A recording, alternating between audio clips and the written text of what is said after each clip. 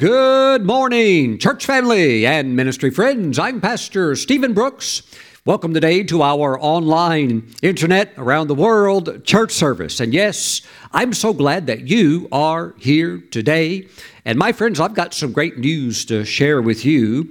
I'm holding in my hands the Register of Deeds that shows that the 14.5 acres has officially been paid off and now registered with the county as officially belonging to SBI, and not a penny is owed on it. Praise God. And the sellers have signed off with all of their signatures.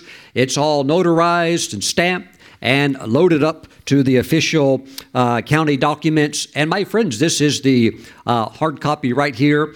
And I just want to say a big thank you to everybody that sowed into the Field of Dreams project during the Feast of Tabernacles, and all of the money came in to pay the land off completely, and it is now actually completely official because we have the certificate of deed right here, the title deed. Glory, glory to Jesus.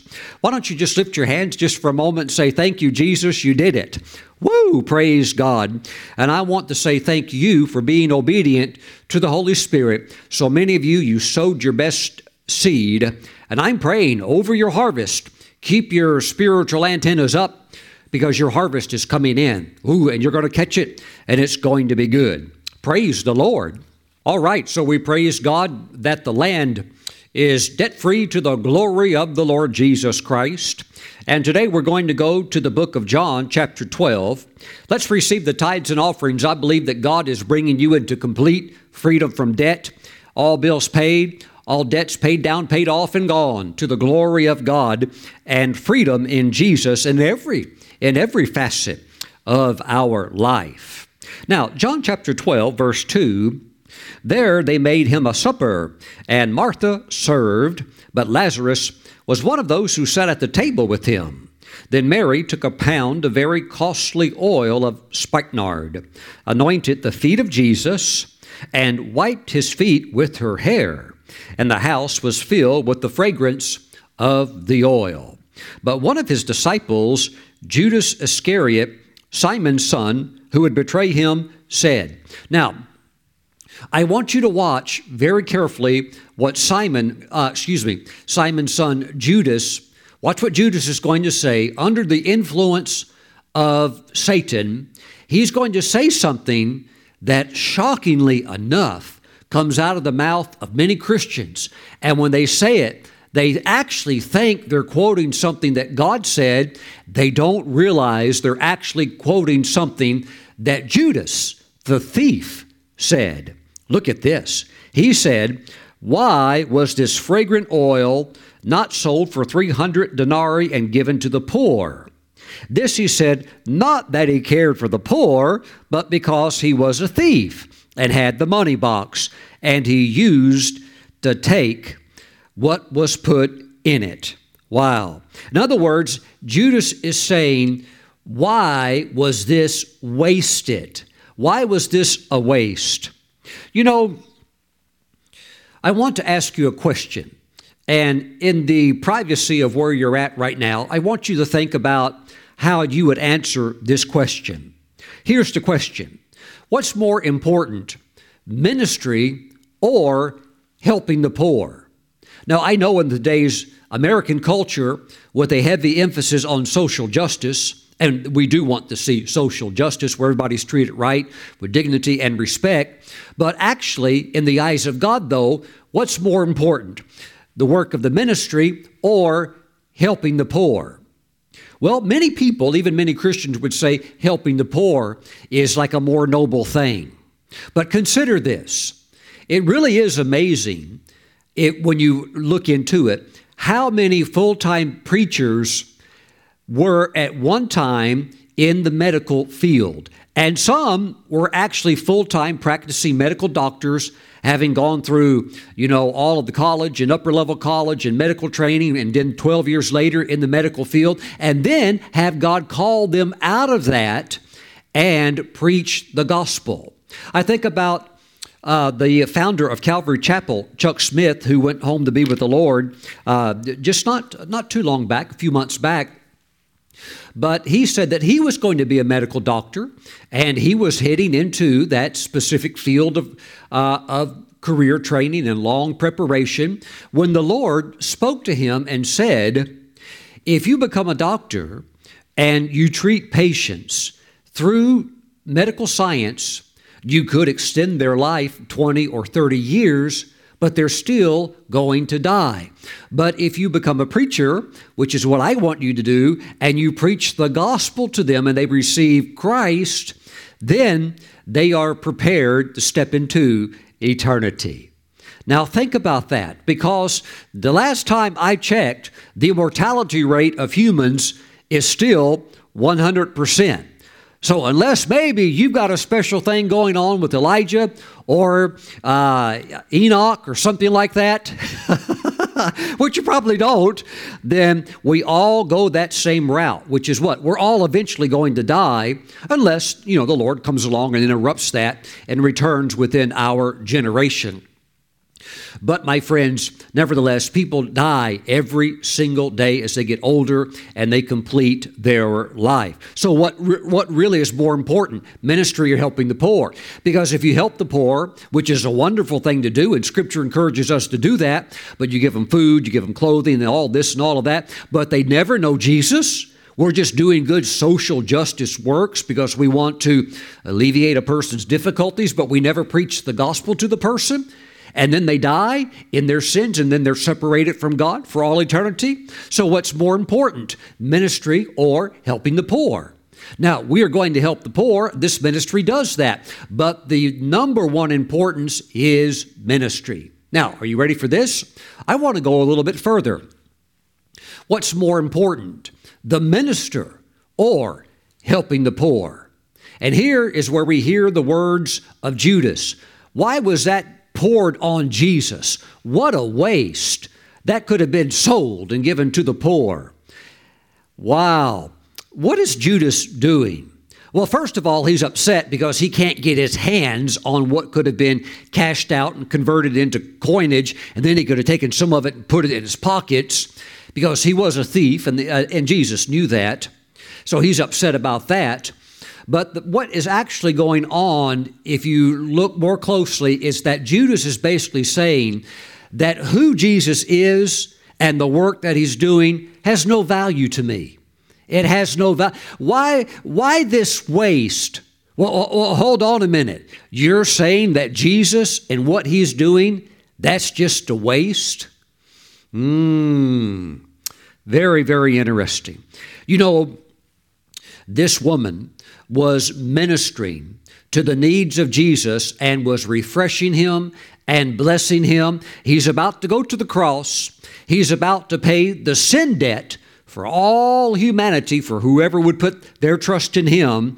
Can we give him a little bit of a blessing? At least a little bit? How about a big one? He deserves a big blessing. Even Scripture says that the elders who labor in word and in teaching should receive double honor. Praise God. That's like a double blessing that can be given and released. When I was a young man in my 20s, one of the elders called all the men of the church together for a meeting after the church service was over. And he said, "Men, we need to talk."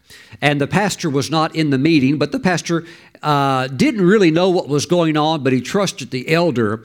And the elder said, "I need to talk with the men about something." And the pastor said, "Okay, go ahead."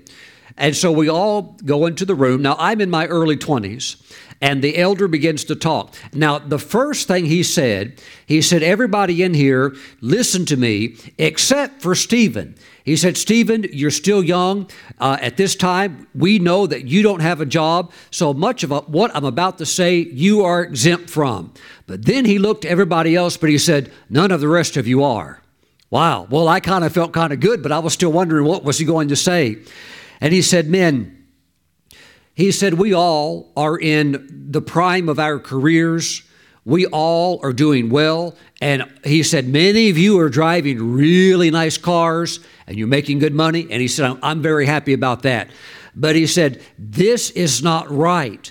that our pastor drives around this little bitty old used wore out car with bald tires while we sit here with such comfort, with good jobs, luxury cars. And there were people there that had really nice Lexus and Jaguars and stuff like that. And the pastor had this little bitty car where the only positive about it was that it probably got 50 miles to the gallon. But wow, if he ever would have had an accident in that, it'd have been like him driving in the equivalent of a sardine can. He would have gotten crushed. And the elder, I still remember his name, Elder Mack, he said, "Men, this is not right, and we're going to do something about it today." He said, "I am going to receive an offering. We're going to put our pastor in a good vehicle." He said, "What in the world must people think when our pastor pulls up to conduct a wedding in that car? What do people think about us when our pastor pulls up to the hospital to pray for the sick in that broken down little old car?" He said, "This is not right." He said, "I can't tolerate it anymore." And all of the men were touched by the words of Elder Mack. And before long, the pastor had a beautiful Volvo. Now, it was not new, but it was almost new. And would you believe that there was a man in that meeting that owned a car dealership, a used car dealership, and all of his cars were European cars. And this was before there were really like low-profile tires and the wider type rims. But I tell you, he had the meanest. We got him the meanest looking Volvo because I rode in it with him as we would go to revival meetings. He would always take me along with him. And that was the meanest looking Volvo you'd ever seen because it had low profile tires. They were really wide. They were like 20-inch, which at that time, back in the 90s, that was like almost unheard of, like 20-inch tires. And it was a game changer. Well, Pastor Stephen, why does a man of God need that? How come he just didn't ride in that old used car? Because there is something about refreshing the minister. That woman poured that fragrant oil on the Lord, and it refreshed him. Let me say that ministry has many challenges, and you can go to a restaurant. If you are a EMT, emergency medical responder, or if you're a policeman, or if you're a school teacher, if you're almost anybody, you can get a discount. But there's never any discount ever for a preacher anywhere, nowhere. And I don't go around asking for one either. But I am saying that this is really amazing that I've heard out of the mouths of Christians sometimes, preachers don't need to have money. Wow, that's a very interesting statement. Like they're exempt somehow from being human. Wow. They don't realize that when they look at a man of God or a woman of God, and they say they shouldn't drive a nice car, that in essence, they're saying that what they do, which is the most important thing there is, what they actually do holds no value to them. See, they don't criticize the CEO of a corporation that maybe sells sugar water like soda. They don't criticize him if he has a luxury car or even flies a jet. They think that's fine. But if a preacher has a good, reliable, nice vehicle, they think, oh, that's not right. And it's also not right that he has a home. He should just have something very humble. And they think we should now just give it all to the poor instead. What's going on? They don't understand the value of the eternal gospel. Praise the Lord. And you know what? You might have many around you that don't get it, but you can. Even if I'm not your pastor, in the sense that maybe you're watching this message because perhaps you were intrigued by the title and you thought you'd just check it out, and here you are. Maybe you go to church somewhere else and you have your own pastor and you're just visiting. That's totally cool, totally fine. I understand that. But I'm here to say that you can be the one that when your pastor has a birthday or his wife has a birthday, because pastors' wives, they really can get the short end of the stick because they're almost like invisible to people sometimes. They don't receive the love and attention that they need. But you can be the one that if there's a pastor birthday or his wife's birthday or pastor appreciation day, that you are there. Maybe not breaking an alabaster box that's worth $70,000, but you are coming in there with something special that does what? That refreshes, that says, I honor what you're doing because this is the most important thing on the earth, which is what? Preaching the gospel. How does God do it? Well, He can work through the whole body, but He gave gifts unto men. The apostle, prophet, evangelist, pastor, and teacher. An evangelist can get more people saved than a layperson can do in 100 years of passing out tracts and talking to people. An evangelist has supernatural equipment to win the lost. And my primary calling is to the body of Christ to build those up that are already in the faith. But we still catch quite a few, amen, because we're throwing a big net. Praise God. But my friends, be a blessing to the man or woman of God in your life, and understand that while we want to help the poor, and as Jesus said, you can do them good anytime. But you know what? Understand divine priority, that eternity is before us. And the most important thing we do is get the gospel to people. Put your money into the gospel. And then when you want to be a blessing, to help the poor, go right ahead. Amen. But keep the focus where God keeps the focus. I know that's very antithesis of the way modern culture thinks, but that's okay because I don't expect them to understand it. You know, a sinner can look at a minister who is using a jet plane to preach the gospel and is flying, maybe flying 400, 500 hours a year to do nothing but go preach meetings. And a sinner will look at that and say, what a complete waste. What a waste of money. But yet, if Jeffrey Epstein gets on his private jet and flies to an island to rape little girls, they don't say anything. They think that's totally normal. If Bill Gates gets on his jet and all these others, and they go down there too and do all this, whatever they're doing down there, before that all blew up, no, they don't say anything. They think that's okay for them to do their little things and do whatever they do. But if a holy man or holy woman uses a vehicle to go and preach the gospel and get people into heaven for all eternity, what do they call it? They call it a waste. And they think they're being conservative. No, it's the voice of Judas. It is the voice of Judas who said, what a waste. What are they saying? That what we're doing, what I'm doing, holds no value in their eyes. Woo, praise the Lord. Praise the Lord. I stand with Jesus. Please do the same thing. Jesus said, leave her alone.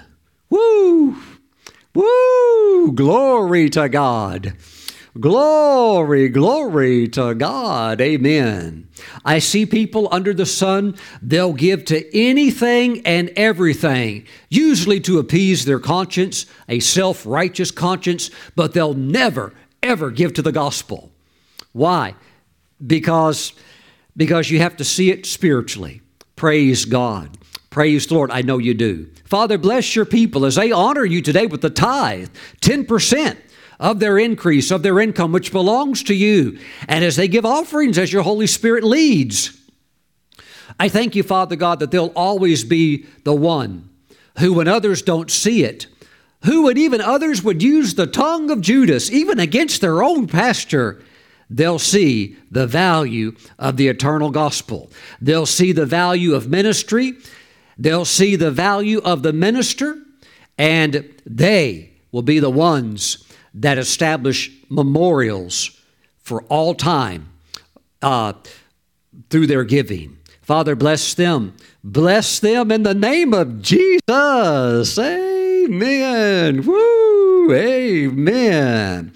Well, I'd like to pull some of you into some new territory. I'm not saying this for my sake, but I just remember one time going over to it when I was younger, going over to a minister's house, and he had a brand new red sports car sitting in the parking lot.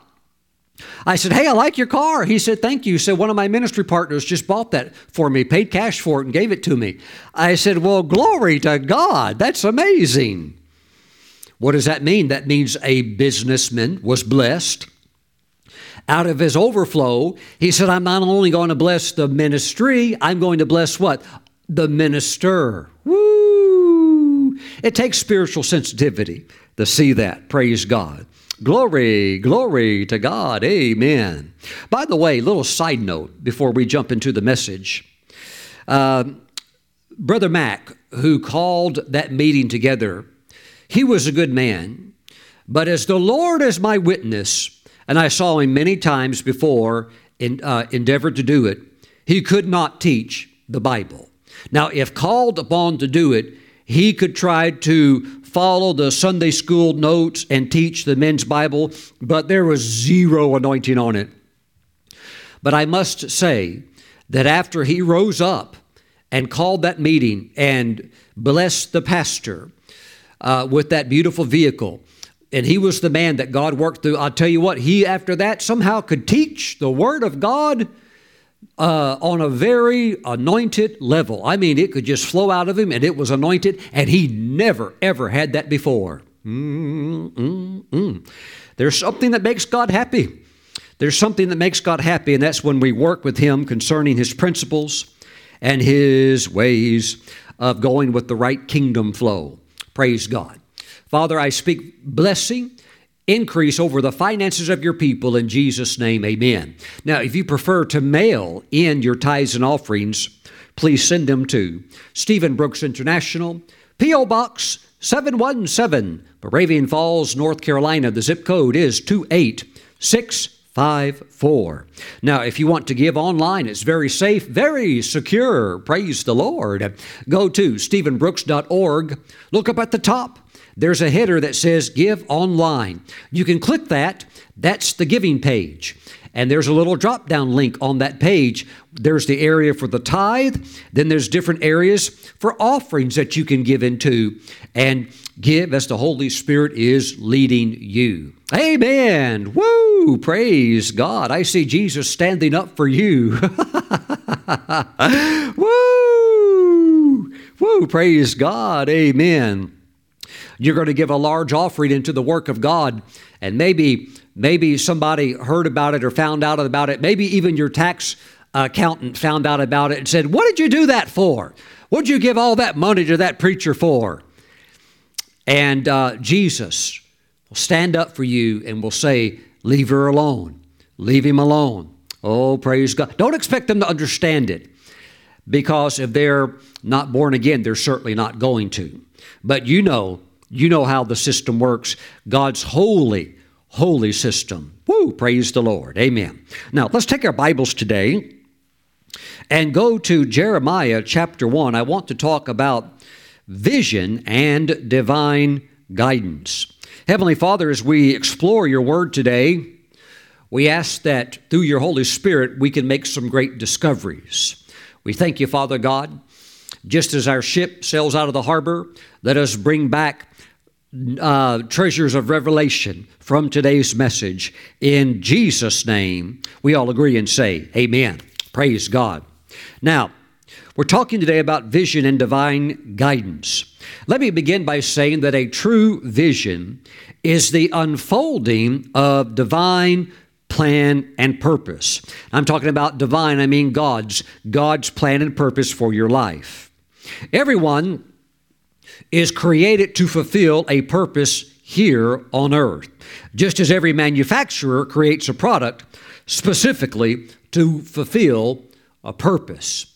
Now, God did not create anybody to be a failure. God did not create anybody to be poor or to be sick. God did not say, I tell you what, angels, this one right here, I want this one to be rich, and this one over here, I want this one all their lives to be stuck in poverty and then die of starvation. No, that's not God's plan. God's got a good vision and plan for every single person. And that plan is like a manufacturer who creates a product specifically to fulfill a purpose. Now, it's a discovery of that purpose for which you are created that is called vision. God has a unique vision for every single person listening and watching me today. Here we see in the book of Jeremiah a great example concerning the life of Jeremiah. Chapter 1, verse 5, before I formed you in the womb. Wow. So that's going back even before he were to pop out. Even before he was formed in his mother's womb, he said, I knew you. And you know what? He knew you too. He knew not only Jeremiah before he was formed, he knew you before you were formed in your mother's womb. By the way, that's why also abortion is murder. Praise God. And if you have committed that act, I do not speak condemnation or judgment, but you must repent. And if you will come to Jesus, he will forgive you and wash you clean with his blood. But you must make that right with God. Before I formed you in the womb, I knew you. Before you were born, I set you apart. I sanctified you. I ordained you a prophet to the nations. Woo! Praise God. So we see a specific plan or the vision that God had for Jeremiah, and it was not just to be a localized prophet or maybe even a regional type prophet, but to be a prophet to the nations.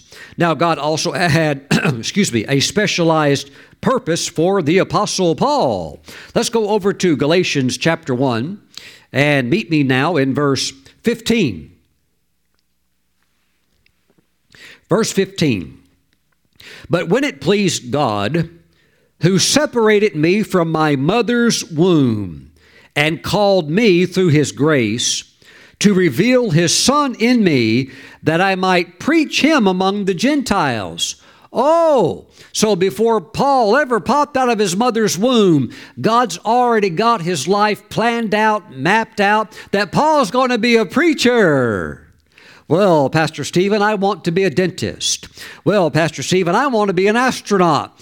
Well, what you want to do is do what God has planned for you to do. Woo, thank you, Lord Jesus. For Jeremiah, that was to be an international prophet. For Paul, it was to be a preacher even to those in various nations. So you also, just like these two men, you have a very unique purpose for being here on the earth. And there's a lot of struggle, a whole lot of struggle, when you don't know what God's plan is for your life. And the reason for this struggle is quite simply because you are designed to perform best at the assignment you were created for. Just as any product can only function best when it's used for what it was designed for. Praise the Lord. Thank you, Lord Jesus.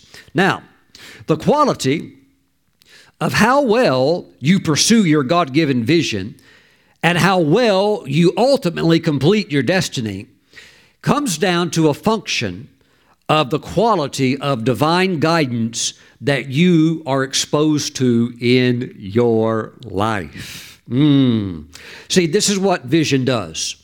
It shows you the promised land. It allows you to see your purpose. And now you know why you're here on the earth. You have vision, not all of it, but you do know the primary thrust of it. But divine guidance is what enables you to arrive, not just see it, but to arrive in your Canaan land. Not just to look around, but to conquer and to enjoy. Now check this out. In the book of Exodus, chapter 13, let's go to verse 17. Then it came to pass, when Pharaoh had let the people go, that God did not lead them by way of the land of the Philistines, although that was near, for God said, lest perhaps the people change their minds when they see war and return to Egypt. So God led the people around by way of the wilderness of the Red Sea. And the children of Israel went up in orderly ranks out of the land of Egypt. So God led them. God led them. And since it is God who is our maker, our creator, he's the one who made us and not we ourselves, it is therefore essential that we look to him to show us the way of how we can fulfill the vision that he has revealed to us. Now, some of you still don't know that much about your vision. But after this teaching, it's going to begin to open up, and you're not only going to catch pieces of it, you'll catch the primary thrust of it. For Jeremiah, it was a prophet. For Paul, it's an apostle to the nations. But you get the main thrust of it, but then you pick up other important visionary aspects of it along the way. But as well, it's hearing divine guidance that'll get you to the finish line and hear, well done. Woo, praise God. Thank you, Jesus. Now, until you are guided by the Holy Spirit, who knows the way to go, the truth, the jolting truth, is that your life purpose may never be realized. And this is a very real potential threat here, that without the guidance of the Holy Spirit, your life purpose may never be realized. We see this in Proverbs chapter 14, kind of a sobering verse, that's for sure. Proverbs chapter 14, verse 12. There is a way that seems right to a man, but its end is the way of death. Praise God. Praise the Lord. You know, the devil oftentimes targets preachers' kids specifically that could have potential to walk in great levels of anointing. And sometimes maybe they were raised in church, they had a musical background, the musical gift. And so the devil works through the world system to pull them into the world and offers them fame and fortune. But they have to compromise. They have to sing songs that are full of lust and full of sin and full of immorality. And they have to go about that way of representing that which the world glorifies. And it might seem good, but I tell you what, look at how many people it ended in total disaster for. You think about people like Elvis, who was just addicted to drugs. And let's be honest, Elvis had a great voice, but there's many people that have great voices. The thing that made him famous was he was willing to do something for the devil that no person up to that point had been willing to do. And that was to gyrate those hips. And there was so much gyration going on that for a while, the TV cameras would not show anything above his waistline. Why? He was turning those hips. And of course, because it had never really been seen like the way he was doing it before, it caused a lot of commotion amongst all the young female girls, and but it propelled him to stardom and fame. But at what cost? Where you sell your soul to do things like that solely so that you're worshipped as like some kind of a sexual idol, and then you die choking on your vomit.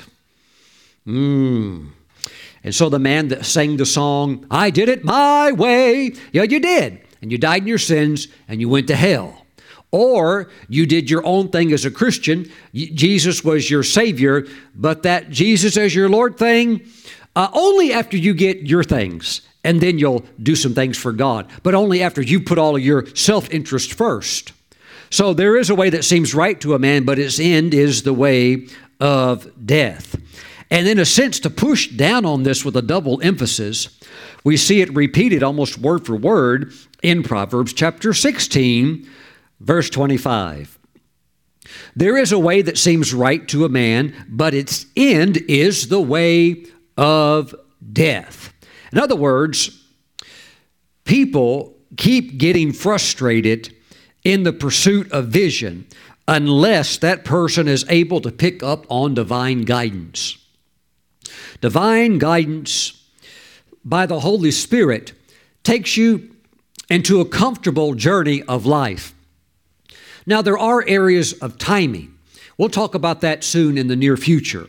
But the main thing is to catch the accurate vision and do what God wants you to do, and then pick up on those divine signals so that you can reach that land. And I tell you what, don't be surprised if you're the happiest person around, because it's a lot of joy in knowing that you're on task, on assignment, doing exactly what God has called you to do. There are many people that are doing things that God has not called them to do in the body of Christ, and it says in Scripture that their works on that day of judgment will be burned up. And even if they're good works, they will be burned up in a sense where there's no reward for that. Why? Because even if somebody else benefited from that work, but you did that work in a sense, maybe with wrong motives, or maybe you did it and God never assigned you to do it, but you did it anyhow. God cannot honor and reward disobedience. I cannot go out and start selling Apple laptops and Apple iPads and then rush off to California and show up to their corporate headquarters and say, you need to pay me a salary because I just sold 20 laptops for you. They'd be like, well, we never told you to do that. Well, I did it anyhow. You need to reimburse me and pay me. They're like, we're not paying you anything. We never authorized you to do that. We never told you to do that. You did that on your own initiative. So you have to understand, you want to follow divine guidance. Praise the Lord. We see this also in 2 Corinthians chapter 5, verse 7. While very short and simple, nevertheless very profound. For we walk by faith, not by sight. And if you get into that area where you have to have all of that sight and everything analyzed and intellectually scrutinized. And I don't mean that we leave our brain at the door and we don't use our intellect, but if you let that dominate, then you can miss the right vision. You could go off in a different direction. And the further and further you get off course, you may start off just a little bit off, but the further out you get way, way off. Praise God. Now you can still make the turn. You can still make the turn, but you don't want to waste any time or also energy. Not only that, so often wasted money and wasted finances as well. Praise God. Wasted emotional expenditure, all of these different types of things. Thank you, Jesus. So if you are determining the way to go solely by what you see, you are going to be greatly limited in life. Let's go to the Gospel of John. John chapter 5 and verse 30. I can of myself do nothing. As I hear, I judge. And my judgment is righteous, because I do not seek my own will, but the will of the Father who sent me. Here we have Jesus, the greatest leader ever to walk the face of the earth, yet he's committed to following the leading of the Holy Spirit. Thank you, Jesus. Let us consider now how the Lord led the children of Israel through the wilderness to the promised land. Let's go back to the book of Exodus, chapter 13 again, this time going down to verse 21. And the Lord went before them by day in a pillar of cloud. So during the daytime, you've got the cloud coverage. So you have the pillar of cloud to lead the way, and by night in a pillar of fire to give them light, so as to go by day and night.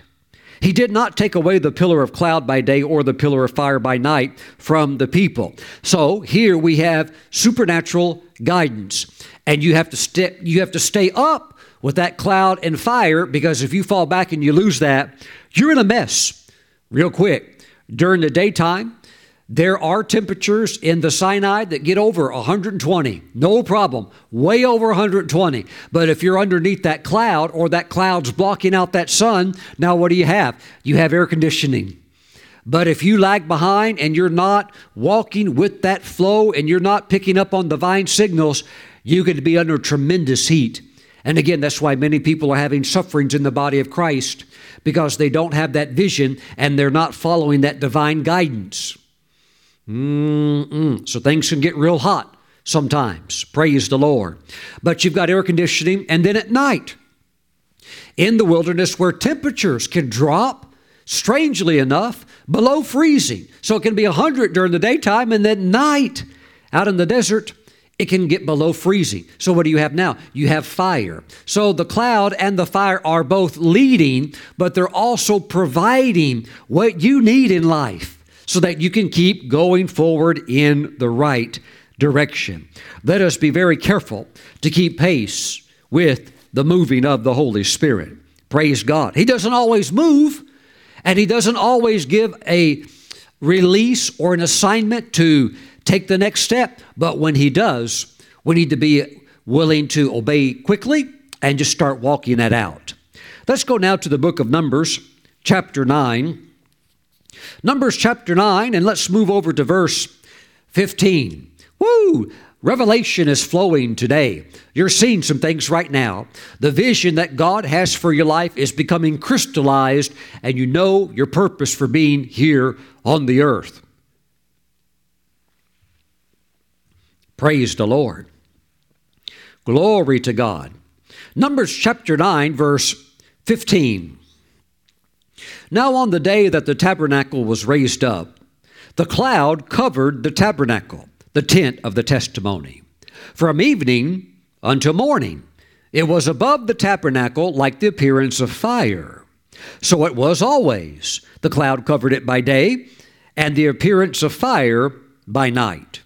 Whenever the cloud was taken up from above the tabernacle, after that the children of Israel would journey. And in the place where the cloud settled, there the children of Israel would pitch their tents.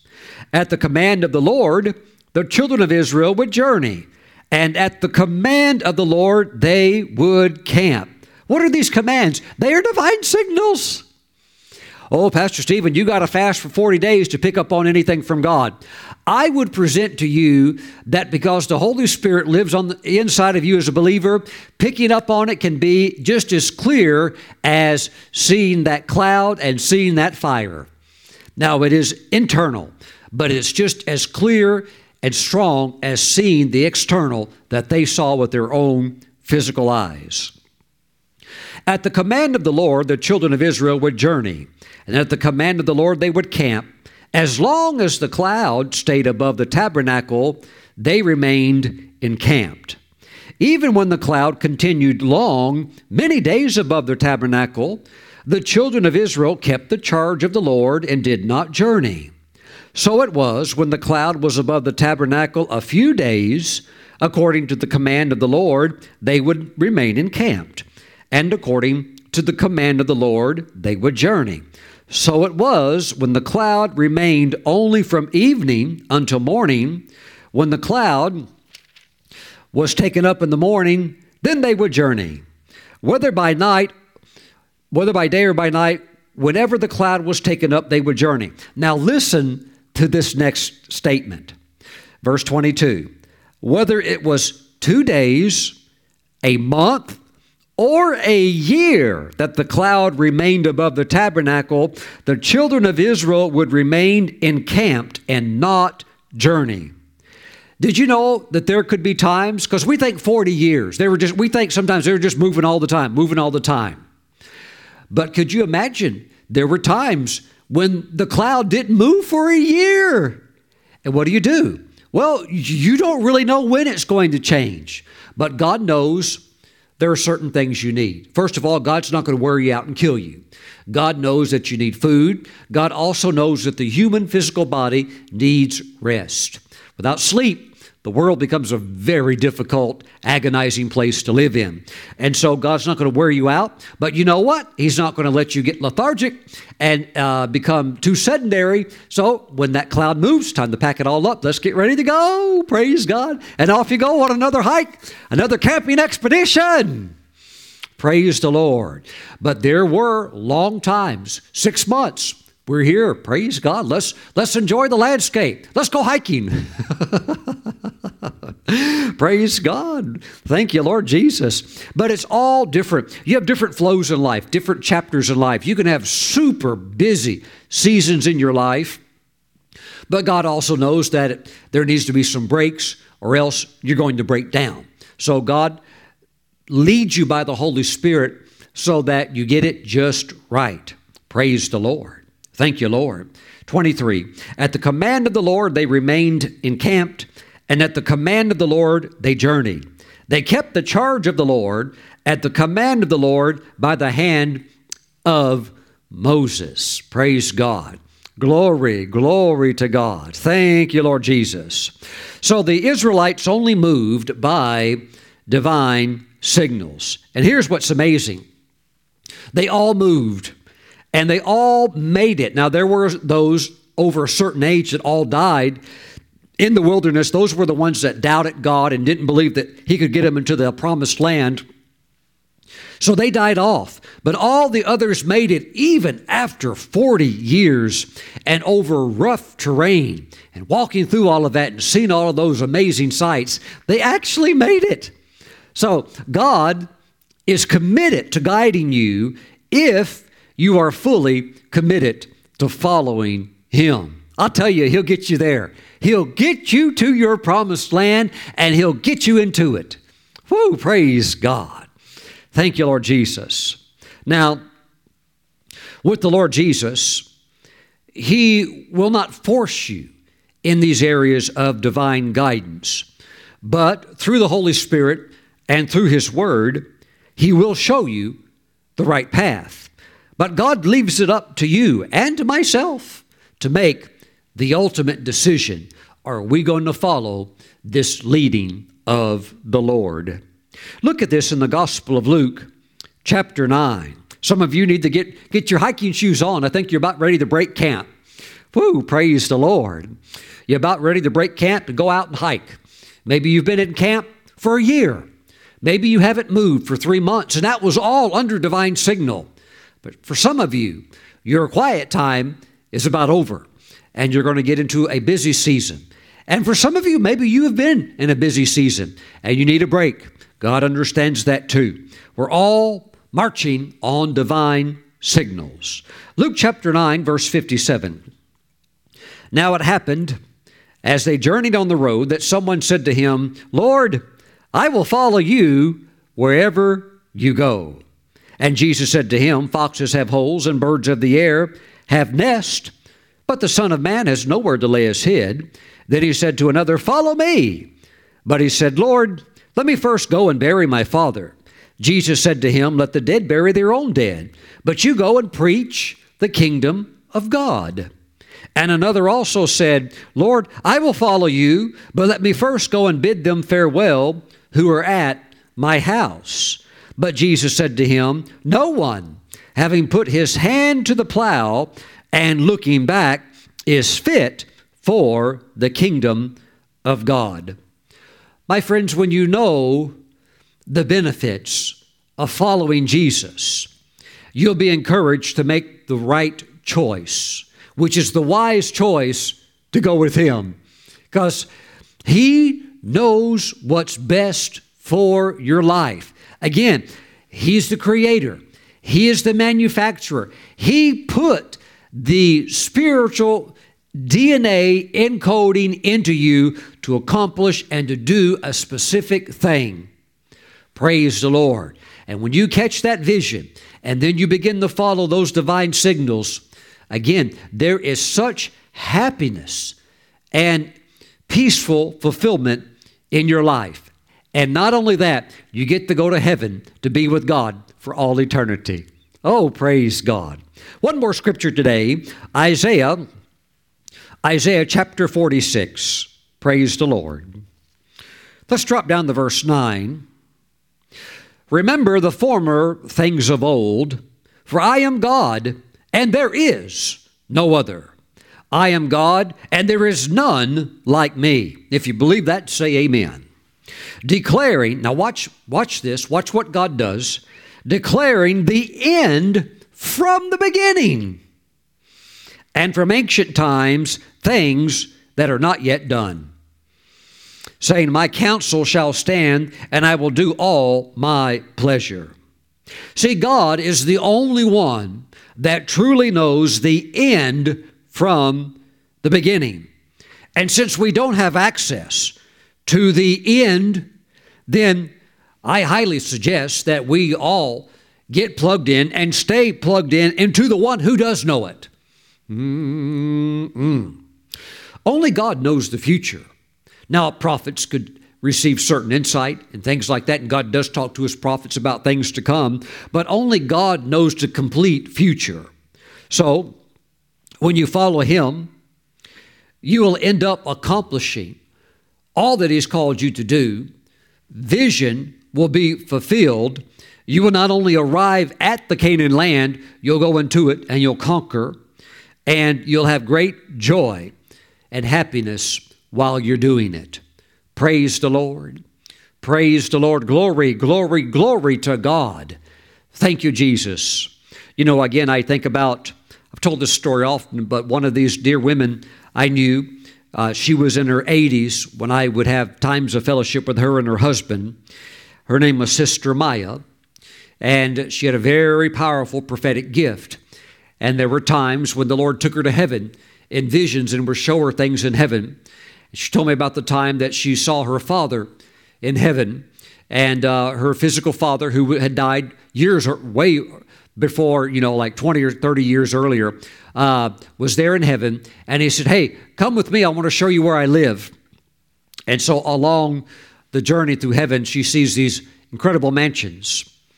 And she goes past them, and she's seeing the glory and the wonders of heaven. And she gets to where her dad lived at. And they go inside, and he's showing her around and stuff like that. And of course, there, to her surprise also, was the family dog that she remembered when she was a little girl growing up. You know, of course, the dog died many years later. There's a little dog running around there in heaven inside her dad's house. And she said, Dad, this is all amazing. And I thank God that He's allowing me to have this moment. But Dad, I've got to ask you a question. How come I see all these mansions? I see homes that go beyond description of words. I can't even describe how beautiful they are. And how come you have a little place like this? She told me it's like he was living in like a townhome. Now, of course, understand that a townhome in heaven will outdo just about anything on the earth, or if not everything on the earth. Because heaven, there's no sin, there's no darkness, there's no sadness. It's heaven because God's there. But she said, how come you have this little bitty place? And he said, Maya, he said, I never told you this while I was on the earth. But when I was on the earth, God called me to be a preacher. And I heard that calling. I knew God wanted me to do it. But for other reasons, because, you know, selfishness and things like that, he said, I didn't do it. So I never fulfilled the vision that God had for me. I never did in my life what God wanted me to do. Now, of course, he was a Christian. He got saved, and of course, he went to heaven. But he never did what God wanted him to do. And that is why he told Maya, that's why I've got this little bitty place. I've actually have heard preachers stand in pulpits and say, when we get to heaven, we'll all have the same rewards. We all share equally. We all share equally. Now, when I was younger and I heard that, I would think, that doesn't sound right, because if that's true, why would I try? Let somebody else do all the work. This sounds like socialism in heaven. Did Karl Marx make it to heaven? Did Joseph Stalin, the mass murderer, make it to heaven? No, there are totally different levels of reward. And those on the earth who were saved but they were disobedient, they will realize that God could not reward disobedience. And that's why many will get there having made it. Some having escaped as by fire by the skin of their teeth. At least they made it. Sure beats going to hell. Praise God. But I'm talking to those today that you're not just trying to get in. You want in, and you want the whole enchilada. Praise God. You want in, you want to take as many people with you as you can, and you want to accomplish what God has called you to do. And you're very, very serious about that. So those of you that are desiring clarity of vision, and those of you that are desiring the accompanying divine guidance to carry the vision forward, lift your hands right now.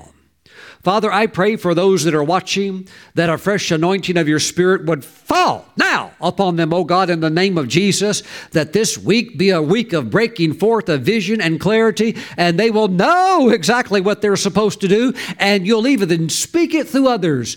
Others will say, surely this is what God has called you to do. Wow, you really are good at this. Wow, what a special grace that you have. Even others will confirm it of that area where your gift is at. Praise be unto the Lord Jesus Christ. Father, bless them with vision, and now let divine guidance be something that they lean on, knowing that we don't know the way to go in our own ability. We can never figure it out. We must walk with you and lean on you to lead us into this promised land. Father, we thank you that you are committed to guiding if we are committed to following.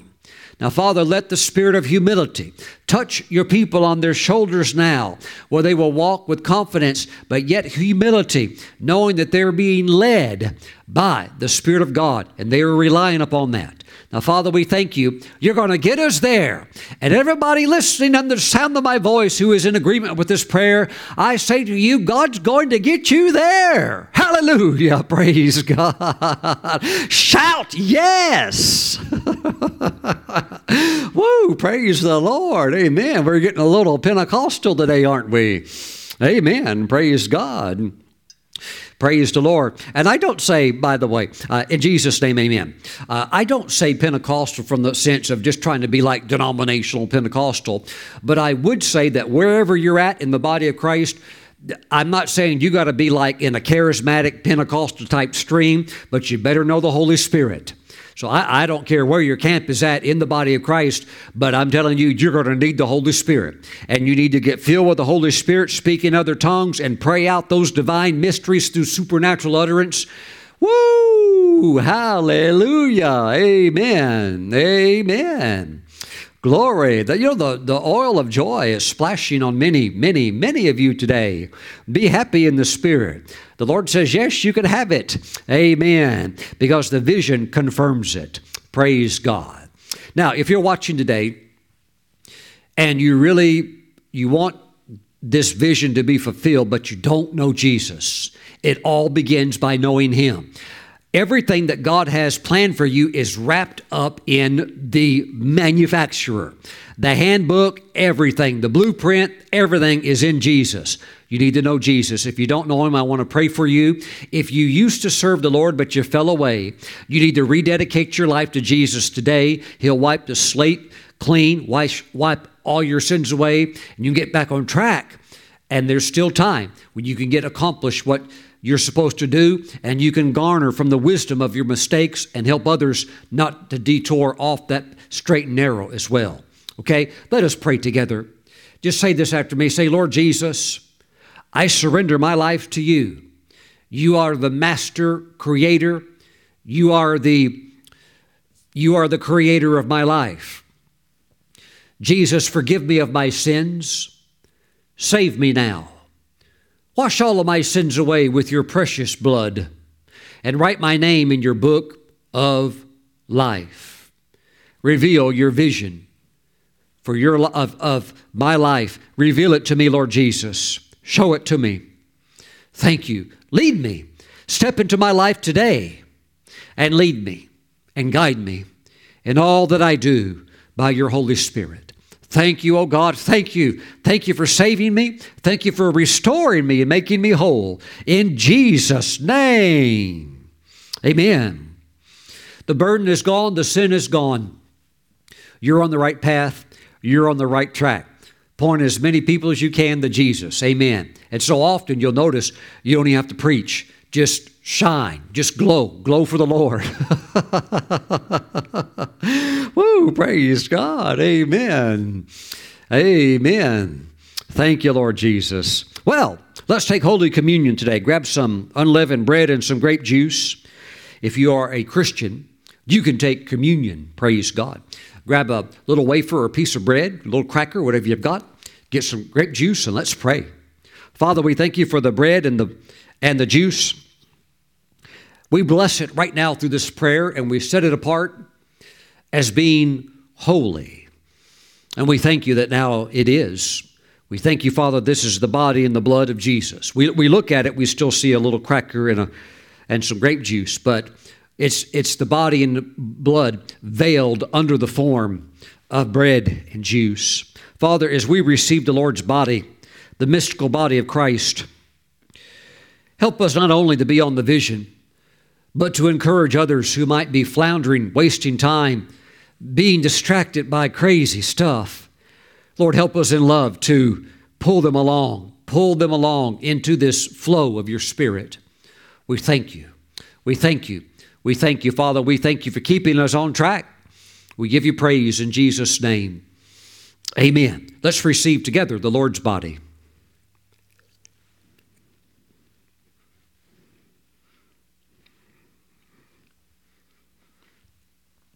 Praise God. Father, thank you for the blood of Jesus. We thank you for a shield of the blood of Jesus all around us, over us, beneath us. The blood over our minds, cleansing all memories, cleansing our thought life. We thank you, Father, that we belong to you, spirit, soul, and body. Thank you, Father, for the blood, the hedge of protection of the Lord Jesus' blood. We thank you, Father, we are saved. We're saved through the blood that cleanses us from all sin. Thank you, O God. We give you all of the praise in Jesus' name. Amen and amen. Let's receive together.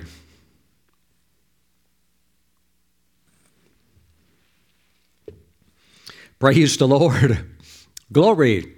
Lift your hands. Father, I speak blessing over your people as they go forward this week. This is a week of breaking forth of great clarity of vision. Father, I pray for anybody who has not written down their vision in a simple 3-sentence, no longer than a 3-sentence statement. I pray that they would do so and that they could have it written so that they can run with it. And even others that would like to understand what they're up to, they can understand it too by just reading that little vision written out so clearly and succinctly. Father, bless them. We thank you for clarity of vision, and we thank you for the inner witness of your Holy Spirit. Father, we no longer have the cloud and the fire to lead us through the day and night.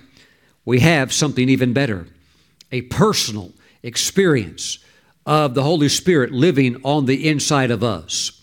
So, Father, we just thank you for this. Bless your people. Strong, clear witness of the Holy Spirit. Father, we thank you. We give you all of the praise. In Jesus' name we pray. I speak blessing over your people. Amen and amen. Go forth this week in the joy of the Lord. The path for you is shining brighter every single day. God bless you. See you back again real soon. Bye-bye.